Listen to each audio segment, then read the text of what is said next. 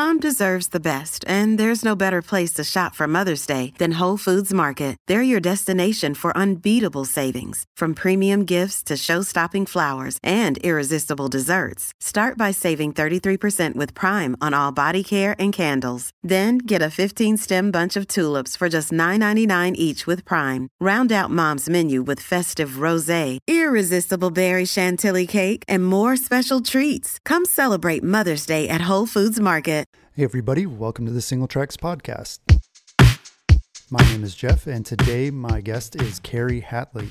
So Carrie is the head coach at Shred Science Nutrition, a program that's designed to help clients lose weight and build lean muscle to unlock their optimum performance. She's an athlete who has competed in everything from running and cycling to powerlifting and holds a certificate in nutrition coaching.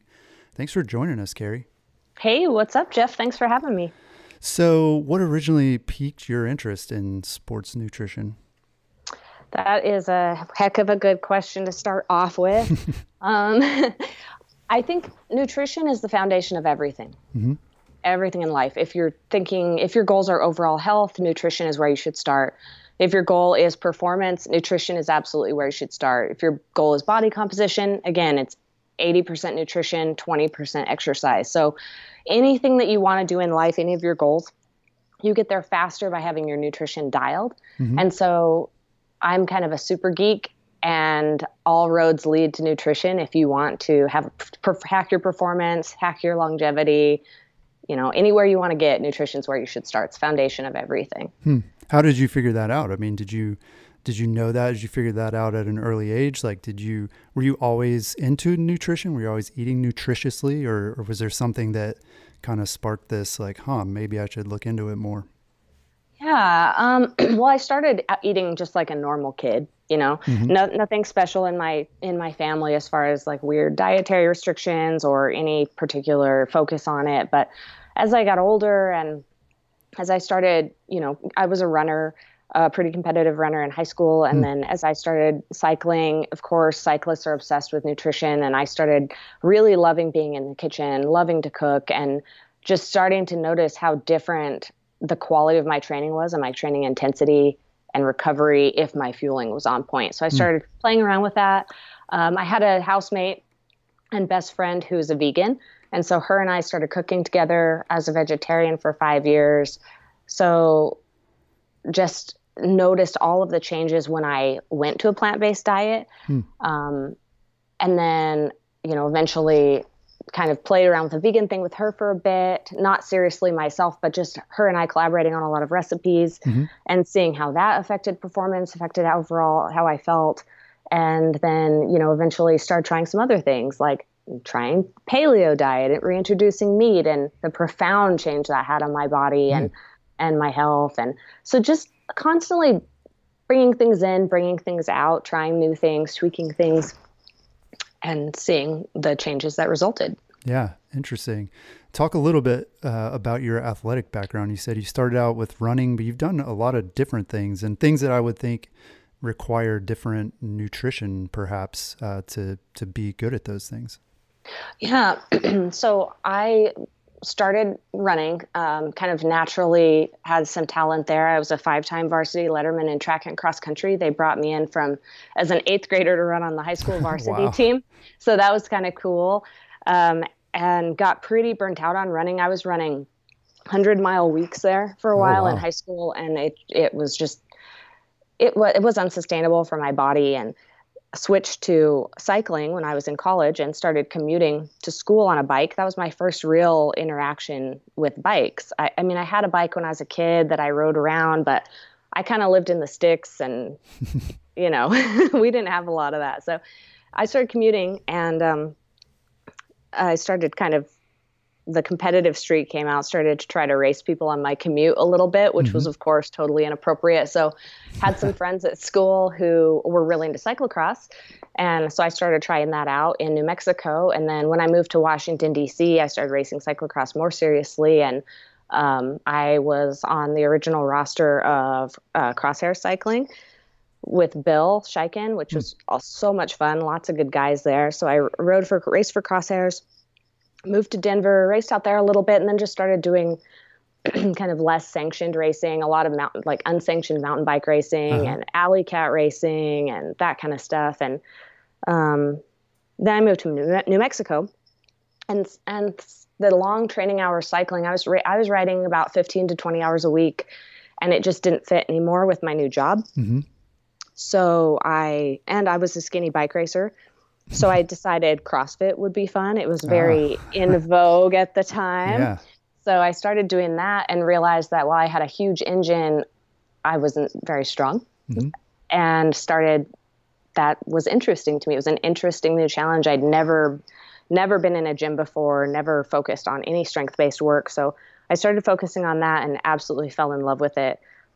It took a while for me to get comfortable under a barbell. Mm-hmm. But once I did, I really liked it. And, so started kind of trending that way, and eventually kind of dropped a lot of the endurance pursuits and started focusing mostly on powerlifting.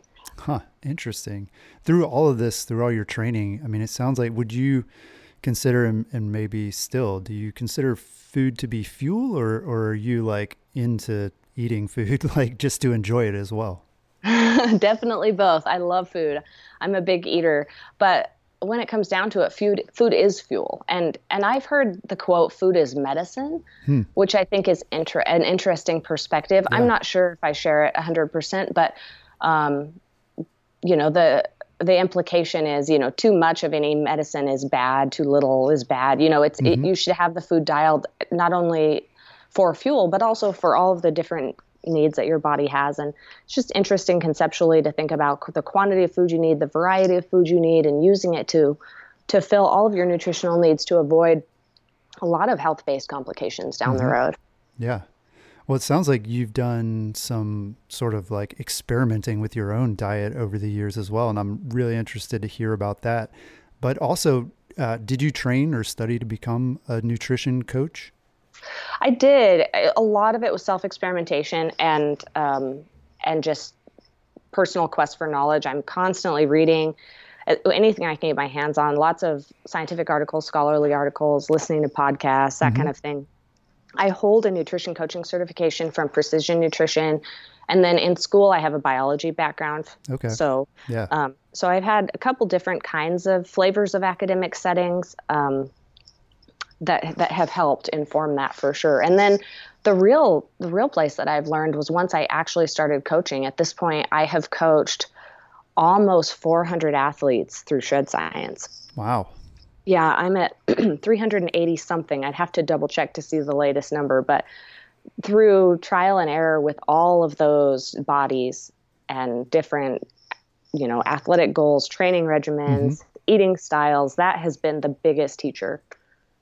Yeah, I bet. I mean, that's kind of what I was wondering is there like a one size fits all, like this is the diet and this is what humans need, or is it more, individual, and people are going to end up experimenting or, with a coach, under the guidance of a coach, experimenting, or like on their own to kind of find what works for them? Yeah, I definitely don't think that there is a one-size-fits-all approach. And when I hear people proclaim a one-size-fits-all approach using things like every person should eat meat, every person should eat a plant-based diet, broad generalities like that, I think that definitely the red flags go up for me. And I think they should for everyone, because every body is different. Every person's experience in their body is different. And there's no greater teacher than your own firsthand experience, getting in tune with your body and listening to what it's telling you. So anything that you learn from your own experimentation, use that and go with it. And I think that's the foundation of a really good nutrition program, is just some self-reflection and self-experimentation, and then just being willing to listen to the lessons your body tell you. Yeah. So how is your program, Shred Science Nutrition, different from other nutrition programs? I mean, it sounds like obviously it's not a diet. I mean, it's more like a coaching relationship. Is that right? Yeah. I kind of like to say it's not a diet, it's a lifestyle, which sounds kind of cheesy, but it really couldn't be more true. So every diet that I experimented with, and I think that most people are familiar with, they all basically operate on the same framework. So they conceptualize foods into two basic buckets. So the first bucket is foods that are banned or bad, Yeah. not allowed on the diet. And the second bucket are foods that are good, foods that are allowed. And so you're constantly exercising some level of willpower to avoid the bad foods and only eat the good foods. Yeah. I have a lot of issues with this approach. One, it's just not scientific to put a moral label on food. You know, there's no food that's inherently bad or inherently good. I mean, and then also, I just think it's not workable for so many people. I mean, we need to exercise willpower in our day-to-day life for so many other things that are really pretty important. I don't want to be blowing all of my finite amount of willpower on, you know, not eating an Oreo or something like that. And so I think it's a better approach is being able to theoretically eat anything you want, but you can't eat everything you want. So the way Shred Science works is it's all one-on-one, and it's all completely customized for every person. We don't use any cookie cutter calculators. I calculate all the macros myself.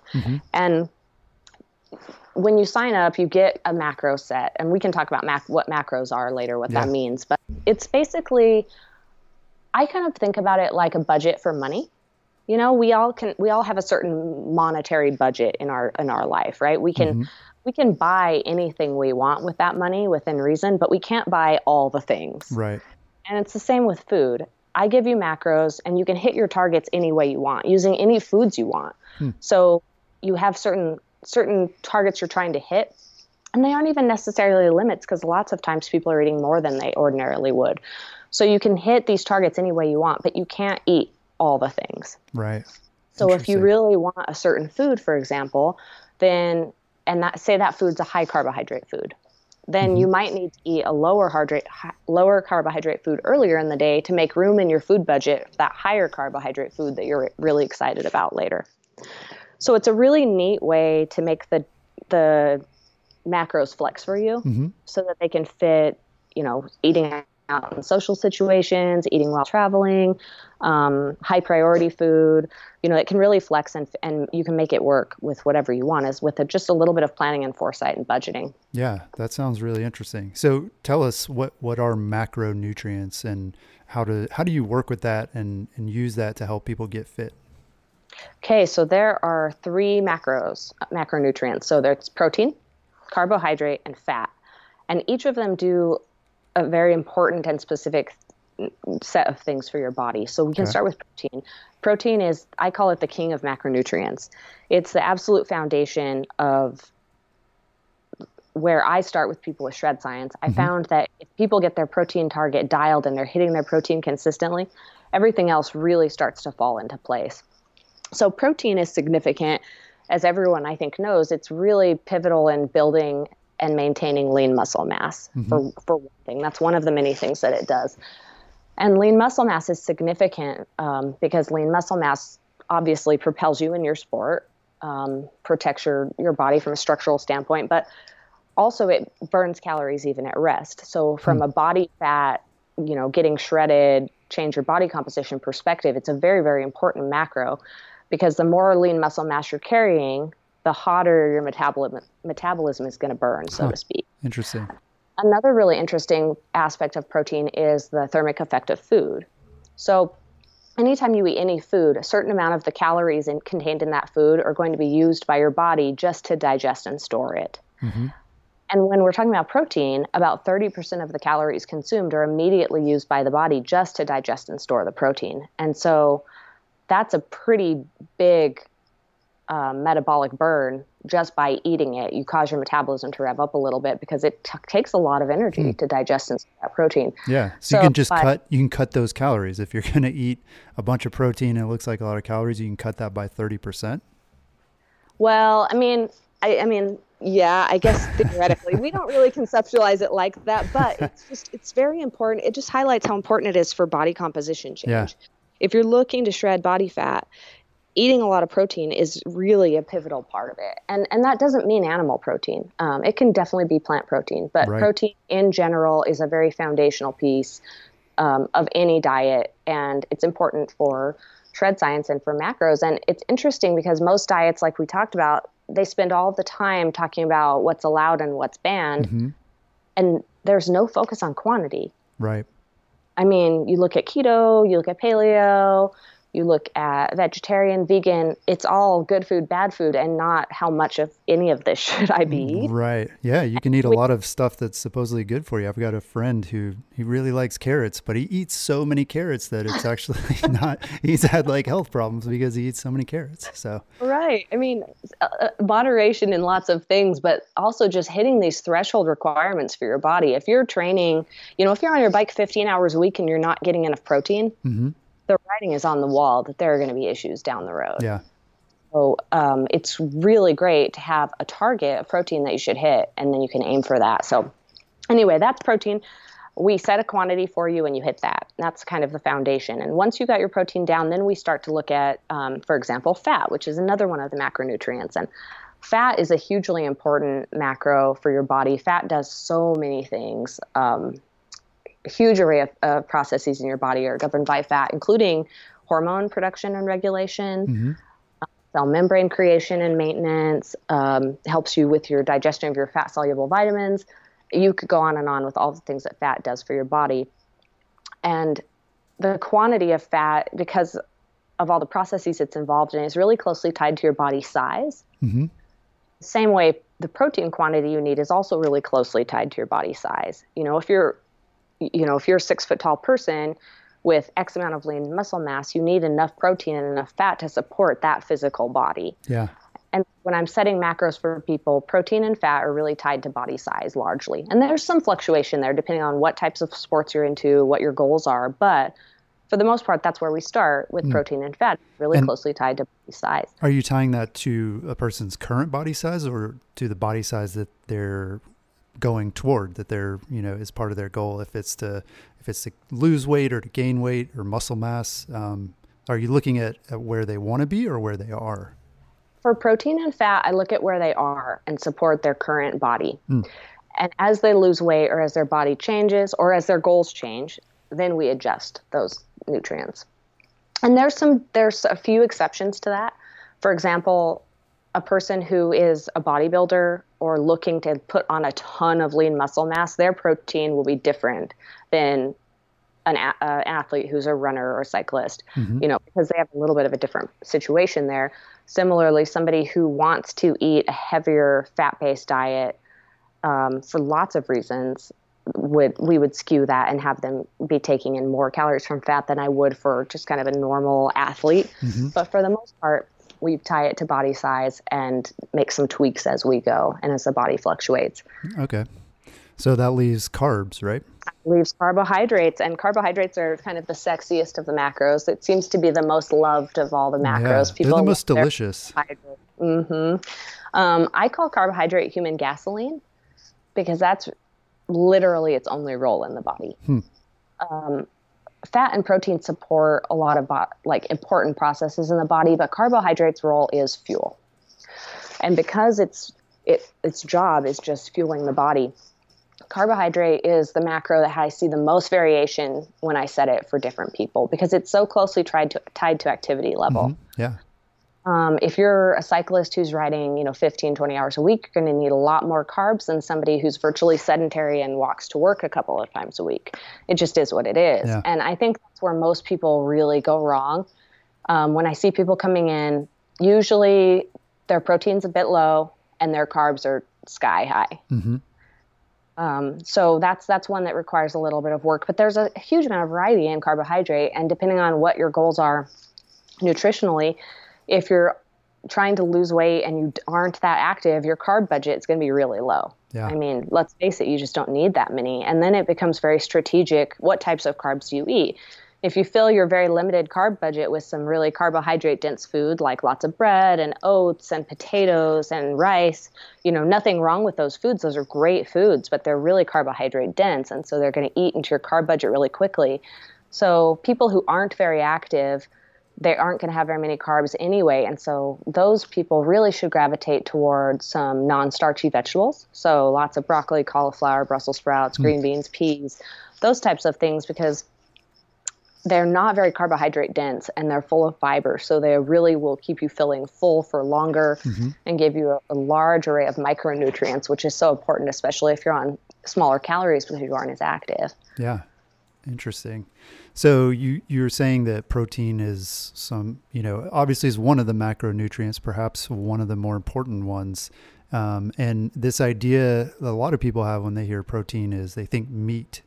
But that's changing. And you've kind of mentioned that you can work with different types of diets. And, there's this documentary right now on Netflix called Game Changers.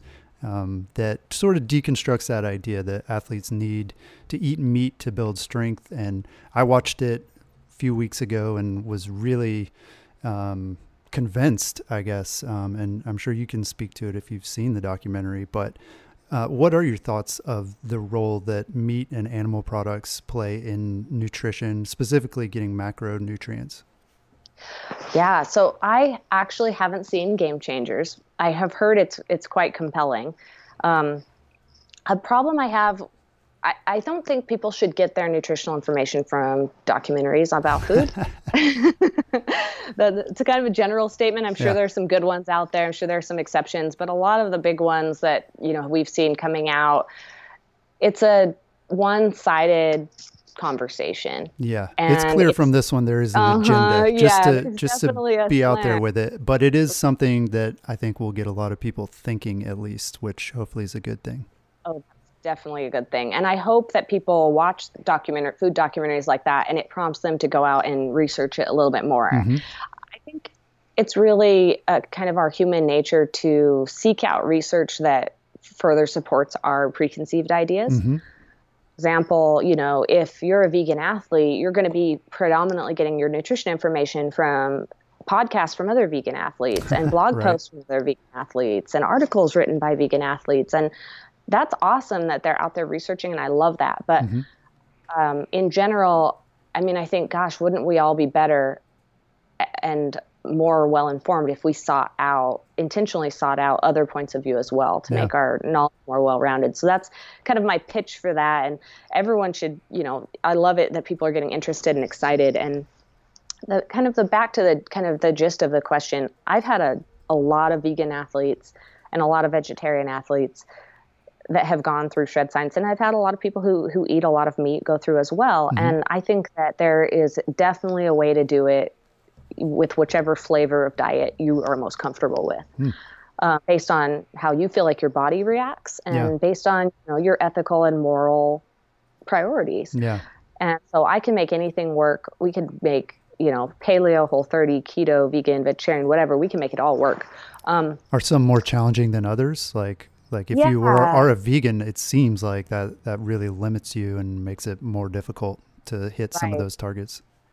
If you're a vegan and you're not very active, it gets really tough because vegan and vegetarian diets are inherently very high carb diets. Mm-hmm. That's just the nature of the types of food that you eat on those diets. Everything in the allowed bucket is very, very high carb. And so a way to make that work if you're vegan or vegetarian and you don't have a lot of calories to play with is to make sure all the carbs you're eating also have a lot of protein. Mm-hmm. So for just an easy swap would be swapping your brown rice, which is all carb and no protein, for quinoa, for example, which has a little bit more, or swapping some of your veggies that are lower in carbs, like maybe like a butter, or lower in protein, like maybe like a butternut squash or something, for something that's higher in protein, like green peas or spinach, broccoli, something like that. Yeah. So making sure that you get a twofer for all of your carbohydrates can really help keep your carbs at the level they need to be, but also get your protein higher. And, a lot of vegan athletes will require some supplementation in the form of plant protein powder, which I don't encourage, copious use of. But I think that there's some really great brands out there now that make some really just phenomenal, clean plant protein powders that don't have a bunch of funky ingredients. And some even have probiotics in them now. And there's some really great products out there. So I think that supplementing with a protein shake here and there to fill in some gaps isn't a bad thing. And I'm definitely big on the whole food. I'm a whole foods person. So if you get your nutrition from real whole foods, that's best. And if you can't, I think a little bit of supplementation with some of these good protein products is really helpful for vegan and vegetarian athletes. But if you're a vegan athlete who rides a ton, you have a huge carb allotment, and it makes it a lot easier. Yeah, interesting. So what does your average client look like? I assume that the people you tend to work with are already fit and healthy. Most of them probably athletes as well. But yeah, what are the people look like, and what are sort of their goals with taking on a program like this?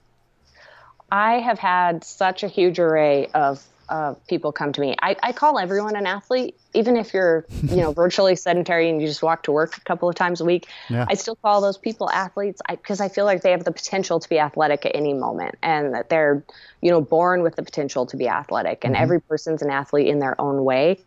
Maybe they haven't started yet. Maybe they never will. But so anyway, I just refer to everyone as an athlete. And then beyond that, I have seen the full spectrum of clients. I've coached a cyclocross world champion, a mountain bike national champion, a lot of really high level cyclists and runners. But I've also coached people who, like I said, are virtually sedentary, and the only activity they get is, maybe I can get them to walk to work a couple times a week. Maybe I can get them to hop on a rowing machine for 5 minutes a day. It really, people get very focused on training for whatever reason, and they kind of skip over the nutrition part. Yeah. But the truth is, if you want to change your body composition, you want to change your weight, it's really about 80% nutrition and 20% training. I've had a couple of people, maybe I think 5 or 6 now, who are virtually sedentary and have lost 40 or 50 pounds with me just by changing their nutrition. Oh, wow. I mean, these are people that have lost 40 or 50 pounds without exercising, which is not something I'm advocating for. I think a lot of movement and activity is so important for a healthy life and a healthy mobile body. But for whatever reason, lots of people either don't want to exercise or can't. And those people can still make a huge amount of progress just by changing their diet. Yeah. On the other end of the spectrum, you can get a high-level athlete where everything, the training is dialed, the bike is dialed, the skills are dialed. You have a phenomenal athlete, but there's just something missing. And that magic sparkle glue is nutrition. If you aren't eating enough protein, for example, or you're not eating enough carbs, or you're not eating enough fat, like things aren't going to work quite right. Something's going to be off. And it might not be so noticeable that, your performance is, terrible or something, but it's definitely holding you back from your full potential. And so I found that once people really get their nutrition dialed, everything starts to fall in place. Their training intensity of their training rides increases. And so you're able to, train to a higher level than you otherwise would. So you're getting more out of every single training session. Well, that's huge for fitness. If your nutrition's dialed, you're going to be recovering faster. So you'll be able to train hard again sooner. It's also huge for fitness. Just those two aspects of getting your nutrition dialed can have phenomenal benefits for your training. It can really revolutionize everything. And then there are all the other aspects, like you'll be sleeping better. Again, great for recovery, great for lean muscle mass gains, have more overall energy, which gives you more motivation to train. If you're feeling super tired all day and like have a lot of brain fog, 2 or 3 o'clock runs around, you feel like you need to crawl into your desk and take a nap, you're not going to be ready to get on the bike and put in a hard training session. You're just not. The motivation's not going to be there. Workouts are going to be skipped. So when your nutrition's dialed, obviously there are huge benefits to performance, but there are all these other non-scale, power to weight benefits, like better overall energy, better mood, better sleep, better digestion, better recovery. All of those things really make for a better athlete and a better human, happier human, better family member. When you get your nutrition dialed, it sounds like, there's no way this had this much of effect. But I've had so many clients come to me and say, I didn't know my body could feel this good.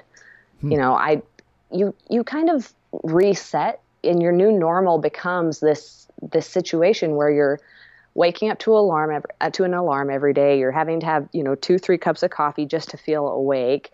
You kind of slug around the office, want to take a nap at 2 or 3, try to will yourself to get on the bike, have a lackluster workout if you even get on there. and then sit in front of the TV. And then when it's finally time for bed, you've been tired all day and you just lay there in bed and you can't fall asleep. You know what I mean? Yeah. I'm sure that sounds familiar to a lot of people. Yeah. And it's like, oh, well, this is just how it is. This is just how it is. This is how it feels. Mm-hmm. Well, none of that is normal. It does not have to be like that. Yeah. And it's pretty amazing how good you can feel when you're properly fueled. What do you think in your experience, what's sort of the wake up call for people to get them interested in this? I mean, it sounds like a lot of the clients you work with are athletes and they're looking to take their performance to the next level.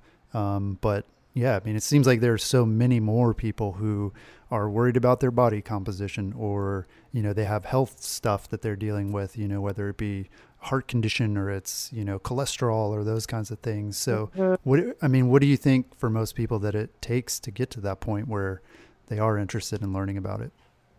Yeah, I think most people have tried a bunch of things and they, quite frankly, are pretty desperate. I've had a lot of people that come to me, and when they are sending me their initial data and, I'm corresponding with them for the first time, you can just hear the frustration in their emails, in their little typed voices. And, I think a lot of people have tried a lot of different things. Nutrition is, luckily, it's pretty cool. A lot of people are thinking about it. A lot of people are thinking about nutrition and diet. A lot of people are thinking about food quality.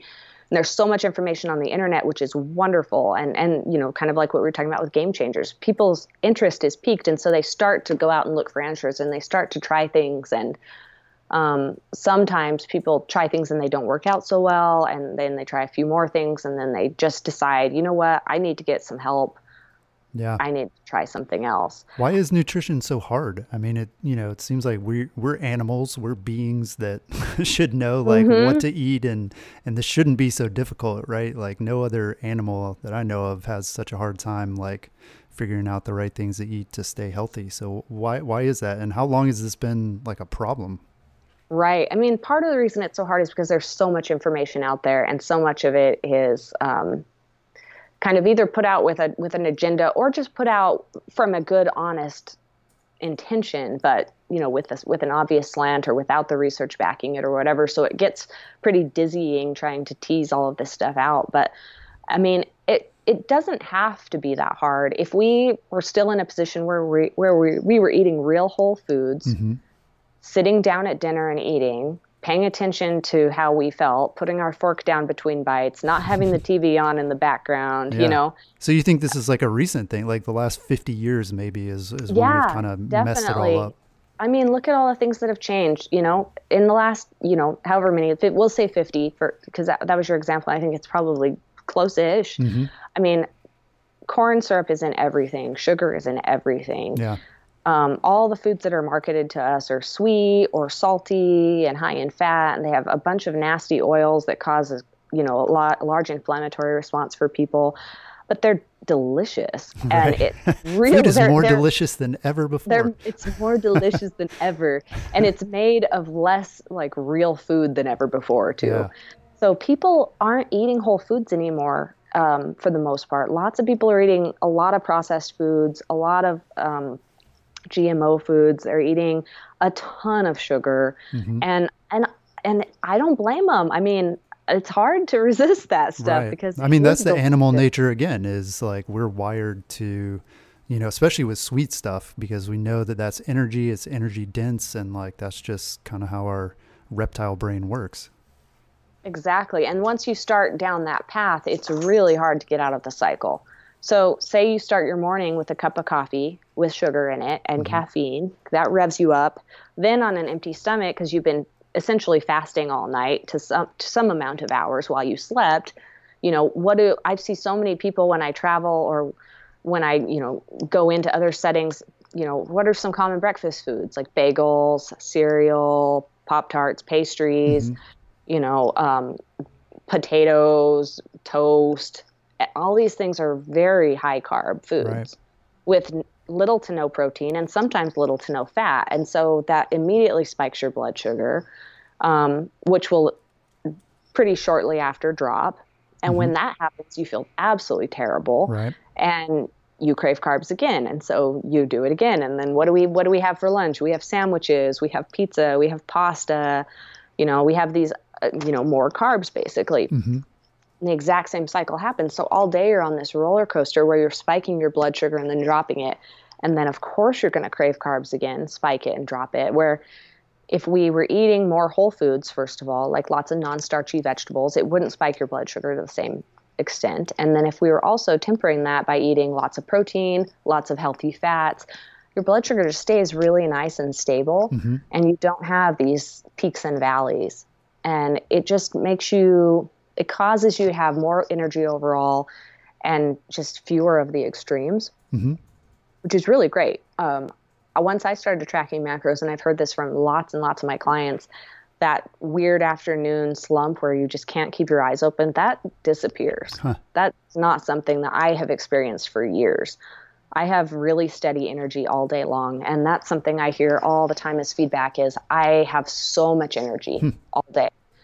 People start to kind of just jump out of the bed and they don't even need their coffee anymore. I mean, I don't tell them to stop drinking their coffee if they love their coffee because, I'm not that kind of a person that tries, I really try not to exclude foods for people, especially things that bring joy. But really, lots of days I didn't drink my coffee for a couple of hours today. I just had a glass of water and I was good. So it really is quite different. Yeah, that's a big side effect, having more energy. That's way more valuable, I think, to most people than any of this stuff, right? Yep. Moving up from third to first on the podium, that's exciting. But, having more energy to do everything that you want in your life, that's pretty powerful. You're totally right. People come to me to lose weight usually and to improve their performance, and they end up being so excited about the energy that they have and just how much better they feel. I'm not a doctor, so I'm not doing Shred Science for any sort of medicinal purpose or to treat any medical conditions, but I've had a ton of athletes and clients who've gone off of their medications through Shred Science. Wow. Not because I'm treating their illness, but because, when they're getting the quantity of fat that their body needs to produce hormones optimally, then they don't need their thyroid medication a lot of time. When they start to incorporate more non-starchy vegetables because the other carbs they were eating don't fit into their macro budget anymore, and they start eating more nutrient-dense, vegetable-based, diet for their carbs, they can go off their, high blood pressure medication. It just is something that happens. They'll go to their doctor, and the doctor says, wow, all of your metrics are better. You don't need this medication anymore, which is a pretty cool, I wouldn't say unintended side effect, but definitely that's not why we're doing it. I'm not treating those things, but it's pretty neat when that can happen. Yeah. Well, obviously your program is built around this idea of the macronutrients, but I also want to ask you about timing. You kind of alluded to this, talking about how people's blood sugar sort of spikes and drops during the day. And I don't know, I was just thinking of intermittent fasting, how that's kind of a hot trend right now. Does timing have anything to do with your program, or is that an important part, or does that not matter as long as you're doing the macronutrient thing? Oh no, timing is huge. So I kind of think of it as a pyramid. So the bottom part of the pyramid is just getting your calorie balance in, right? So we want to make sure that you're eating just the right amount of calories to support your activity level and your goals. Not too many calories and not too few. If you eat too many calories in general, we've seen a ton of health problems associated basically with overconsumption of food. Right. Diabetes, lots of cancers, when you distill it down, really is exacerbated by just eating too much, and on and on. The list goes on. If you eat too little, that's also not a good thing. Your body starts to shut down less essential processes when it doesn't have enough food. So we can see a lot of reproductive dysfunction and hormone dysfunction, bone density issues when calories are overly restricted. So the very first foundation of the pyramid is just getting the calorie balance right. And then from there, we break that down into macros. So you have your optimal amount of calories to support your sport and your goals and your training. Then we break it into how many macros do you need for each. And then the next level up on the pyramid, once you've got your calorie balance down, your macros are dialed, and you're hitting them, then the next most important thing is timing. So timing is hugely important. In general, I encourage people to time their nutrients throughout the day where they're eating their protein steadily throughout the day. Mm-hmm. Your body needs protein so often and a pretty nice steady stream of it that I encourage people to try to eat protein steadily throughout the day. So when I give you your protein target that you're supposed to hit, I have you try to kind of conceptualize how many meals you eat in a typical day. So for me, I eat breakfast, lunch, I come home from work and I'm starving and I eat like a mini meal then, and I eat dinner. So 4 for me. But you can eat as many as you want. If you want to eat 6, that's fine. If you want to eat 3, that's fine. I mean, I don't dictate that, but people kind of have a natural rhythm there. And I encourage them to just go with their body and what feels right, eat when they're hungry, that kind of thing. So break your protein target down by the number of meals that you eat, and then you have a mini protein target to hit throughout the day. So that makes it easy to get a nice steady amount of protein all day long. Then carbohydrate, again, carbohydrates function in the body is for gasoline. It's human fuel. So we want your carbohydrate to bookend your training. Okay. So if you train at lunch, you want to eat 1 to 2 hours before you train. So maybe that's like a late breakfast or a mid-morning snack. And you want that to be pretty high carb because you're going to eat that, and then 1 to 2 hours later, you're going to go train. So you need to have your glycogen stores topped off. You need to have carbohydrate in your body. Then you train. If you train for a really long time, then that's a whole nother thing, and you need to refuel as you go, and we can talk more about that. But say you're training for an hour or something. You don't really need any additional carbs during that hour, assuming that you ate a good carbohydrate-dense meal an hour or 2 before. You still have plenty of carbohydrate in your body to execute that hour of training, and you'll be fine. Then as soon as you get off the bike, you need to eat your post-ride meal. And that, again, should be pretty high in carbs. So we're bookending that training with your pre-ride meal and your post-ride meal, which have pretty high carbs, and again, your moderate amount of protein because you're eating your protein steadily throughout the day.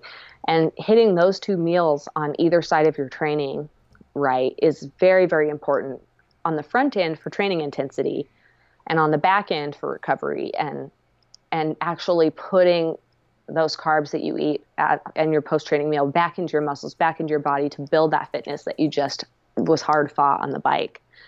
So timing your carbs around your workout and during your workout is really, really important. And that's when you should eat most of your carbohydrate. I tell my athletes at least 50% of their carbs should be bookended around their workout. But for me, about 80% of my carbs are pre, during, and post-workout. I eat a huge amount of my carbs for the day right there. So 1 to 2 hours before I train, and then within an hour after I finish training. Okay. So yeah, drinking a beer after a mountain bike ride is not just a social thing, right? I mean, it sounds like that is potentially a good way to get your carbs right after your ride. Well, a beer after riding is don't say it's bad. No, I'm not saying it's bad. I don't really use the word bad that often. I love having a beer. It's not good. Yeah, no, I love having a beer after a mountain bike ride, but those aren't the kind of carbs we're looking for. I would say have a beer, but also have like some sweet potato and chicken or something like that. That doesn't sound like a post-ride snack to me. Pizza? Well, it can be whatever flavor you want. Yeah. And then your fat you want farthest away from your workout. You really don't want your fat to be before, during, or after your workout because fat is the slowest macro to digest, and it really slows everything down during these crucial periods where you need your carbohydrate and your protein to be very bioavailable.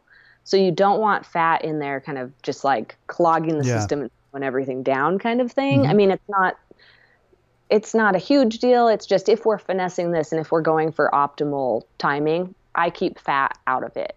Unless you're a carnivore, and if you eat meat and there's a little bit of fat tied up in your lean protein, for example, if you have chicken breast and there's going to be a bit of fat there, that's fine.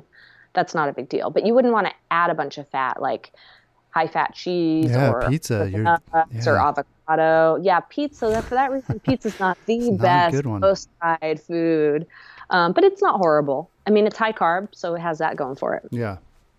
But I try to eat my fat farthest away from my workout, and also because I'm having all my carbs around my training, I don't have any carbs left after. So for example, using the example of training at lunch, you have a late breakfast that's high carb, moderate protein. You have your post-training lunch of, high carb, moderate protein. Dinner, there are no carbs left hardly. There's a little bit, but only 20% of my carbs are left for dinner. but I have a huge amount of my fat left. And so a great meal there would be like meat and veggies with like some nice nuts and avocado, some olive oil or walnut oil drizzled on top, maybe some cheese if you're into that, and a big giant salad with lots of vegetables or just some grilled vegetables. So I try to keep it pretty low carb, moderate protein, and pretty high fat for dinner. Yeah. Yeah. It sounds like timing is pretty important in addition to, just getting the right building blocks in there. And once you get your timing kind of dialed, it really helps moderate your hunger levels throughout the day. Because I don't know about you, but definitely me, and I'm sure a lot of your listeners, I'm ravenous after a ride. Mm-hmm. Like I want to eat all the things. And so I just set it up so that I know I'm going to get a huge amount of my carbs right after I ride. And it's great. And then by the time dinner rolls around, maybe I'm still full from that, giant post-ride lunch that I had. And I'm good with some vegetables, a lot of healthy fat and meat. But another thing is fat is incredibly satiating. I mean, fat is delicious and it's very calorically dense. Mm-hmm. So some nuts, some seeds, some healthy oils, avocado, some cheese, all those things really do fill you up nicely. And so it sounds like, she just has this sad dinner of like vegetables and meat. But it's one of my favorite meals for sure because all those healthy fats are so yummy. Yeah. Cool. So you've worked with a number of different types of athletes over the year. I want to focus on cyclists. What is like the number one nutrition issue that a lot of cyclists are going to face? Yeah, most of my athletes have been cyclists. So I would say probably 70% of the people I've coached have been cyclists. So definitely feel comfortable answering this and catering that to this population and your listeners.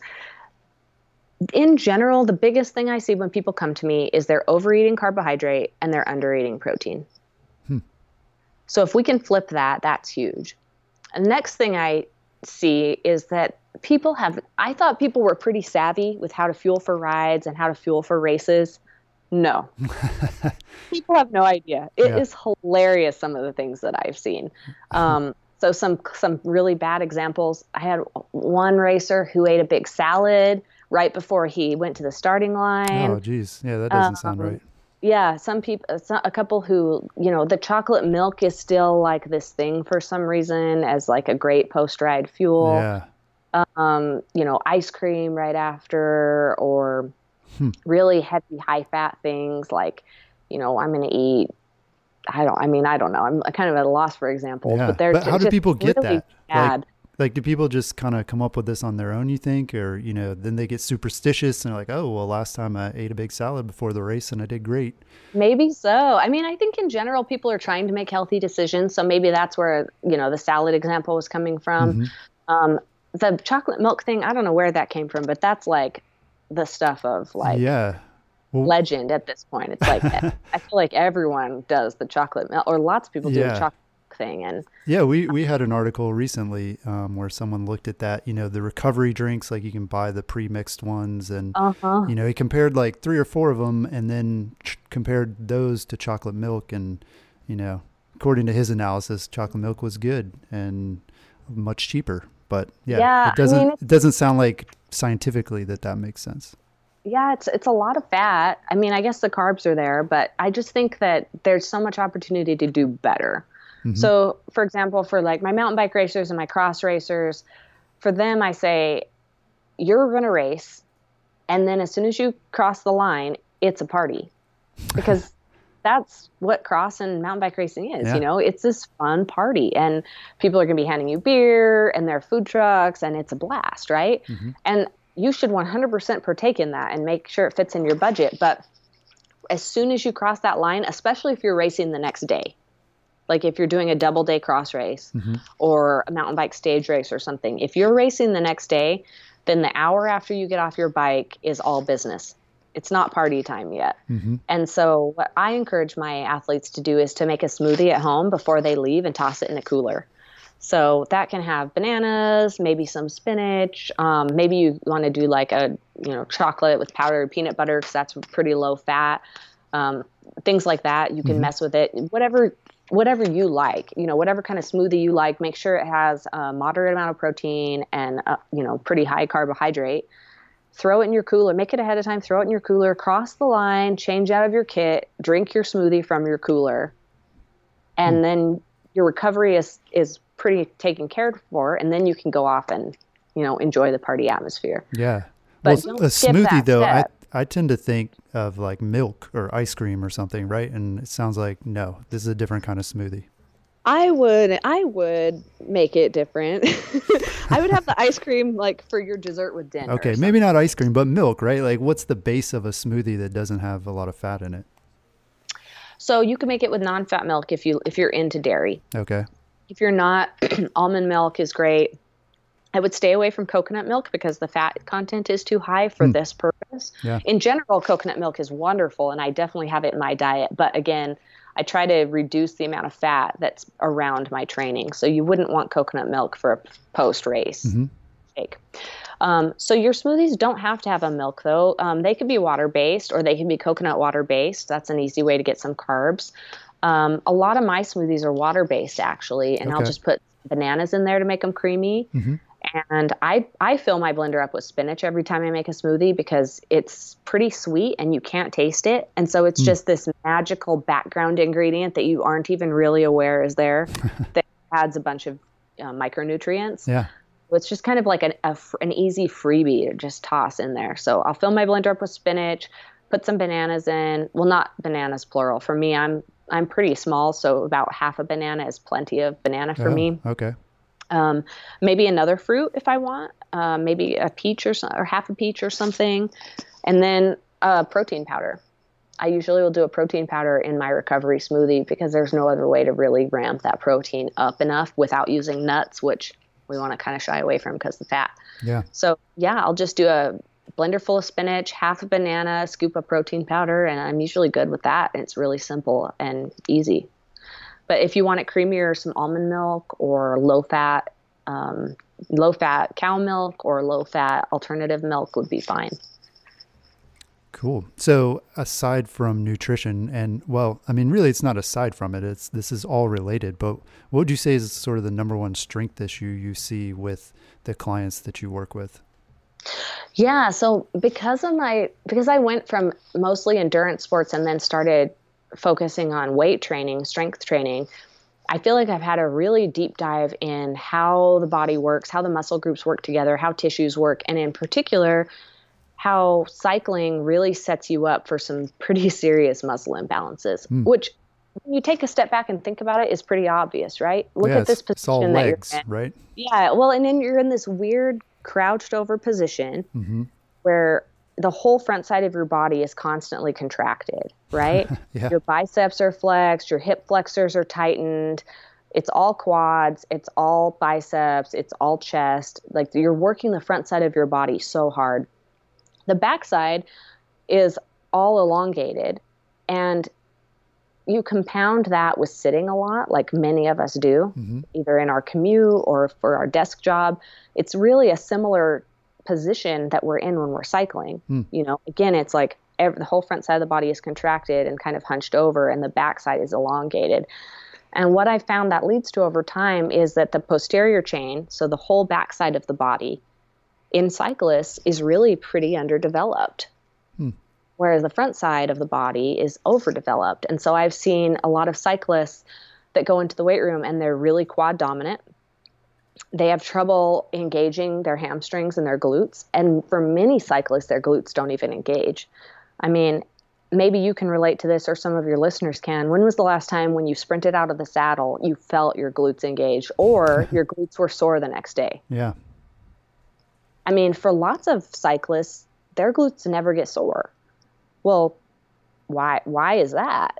You know what I mean? This is the largest muscle group in your body. Your hamstring and your glutes are crucially important for power, for climbing, for punching out of corners if you're a crosser, for punching up, short punchy climbs if you're a mountain biker. I mean, you need your posterior chain. Yeah. It's hugely important. And even just getting away from the cycling aspect, just for being an overall well-functioning human being, if the whole backside of your body is underdeveloped and isn't engaging, you're setting yourself up for all kinds of dysfunction. Yeah.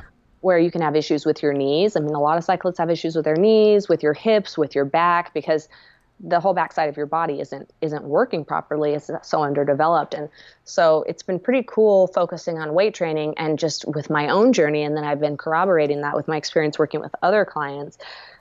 It takes a lot of work to get your posterior chain, working again. And I'm a huge fan of strength training for cyclists, not just to have an overall like better functioning body, but to be better at sport.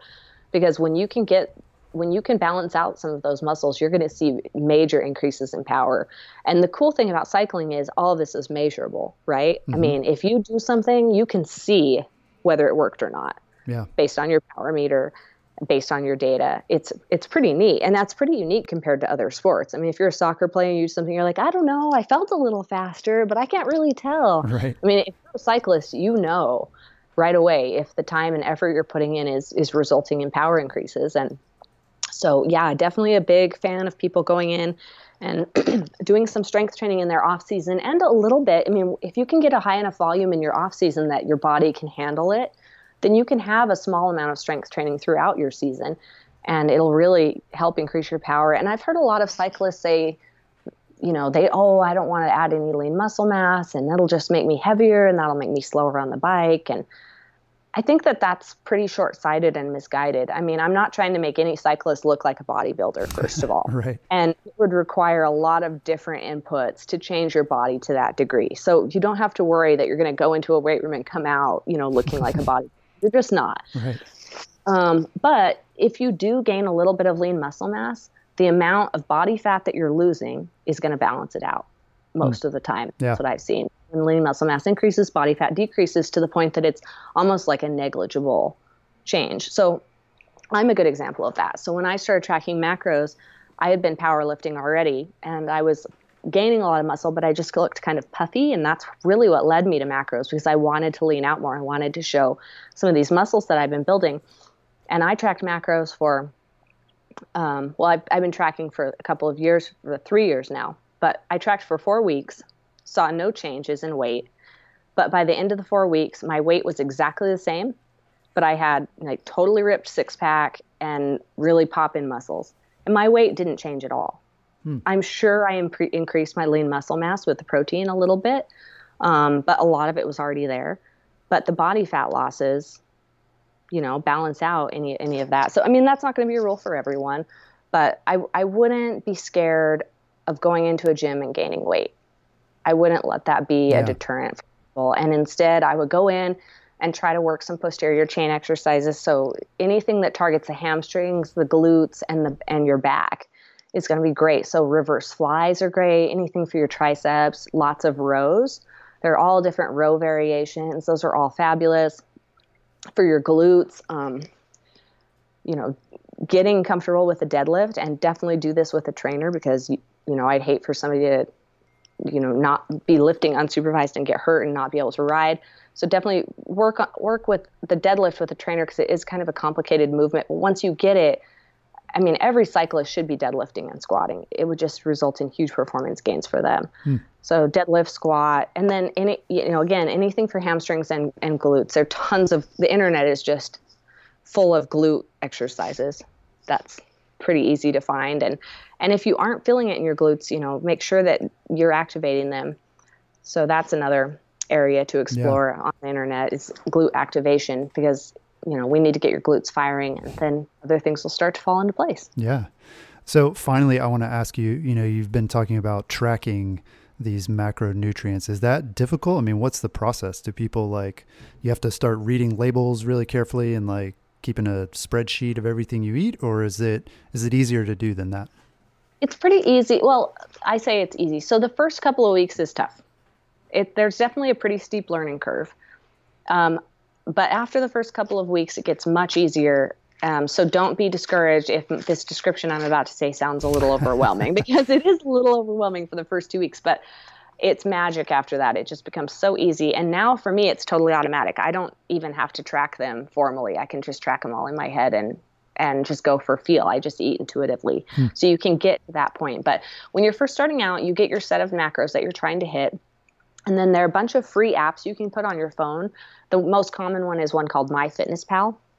It's totally free. I think you have to pay to program your macros in, but if you just remember them in your head, it's only 3 numbers. So most people can do that. Say you want to eat an apple. You open out the MyFitnessPal app, you type in apple, you weigh it. Say it's an 8-ounce apple. You weigh it. You have to weigh it. So you need to have a scale. Yep. So you have a food scale. Okay. You weigh it, you enter it in, boom, it'll spit out the macros for you. And then you just enter every food you eat into the app and it'll track it all for you. Okay. So at any point in the day, you can see where you're at on your total. So you can kind of see where you're at on your budget. And the weighing part does sound like a total pain, right? It really gets pretty easy, especially if you're prepping a bunch of your food at home. It's really easy to throw it on the scale. And if you're not ready for that step, you can wing it by estimating. Or you can use like cup measurement, tablespoon measurement. I don't encourage that for people. Like people that track with me are going to weigh their food. Okay. But if you're just trying to kind of ease into this, it's not precise enough usually to have the big changes you're looking for. We need a little bit more precision. We need better quality data, which is why I like the clients to weigh their food. But you can kind of get a flavor for it by estimating. And then once you get really good at weighing your food, that starts to become automatic too. I mean, you can throw 4 ounces of chicken on your food scale and you can guess at what it's going to be before you even see the number on the scale and get pretty close. Yeah. And then when you go out to eat at a restaurant and the waiter brings you your plate, you can look at that chicken and you can be like, that's like 5 ounces of chicken, you know, and you get pretty good at eyeballing it and it becomes a fun party trick. Yeah. And so it can become pretty automatic pretty quickly with just a little bit of experience. But yeah, those first 2 weeks are tough, but you know, so are all the other things that you're currently doing. You know, it's tough to wake up and have to drink 3 cups of coffee before you feel awake. And it's tough to suffer through these rides and feel like you're putting in all this time and you're not seeing any benefit. And it's tough to have no energy all day. And it's tough to go through, you know, your 6th mountain bike season and still feel like you suck, you know, like all of those things are hard too. So at some point at the end of the day, you just kind of, you pick your hard. Right. Yeah. That's a really good point. Well, thank you so much, Carrie, for taking the time to talk with us. I know I've learned a ton about nutrition and training, and I know our listeners have as well. So thank you. Thank you, Jeff. This was a lot of fun. So you can learn more and connect with Carrie at shredsciencenutrition.com, and we'll have that link in the show notes as well. That's all we've got this week. We'll talk to you again next week.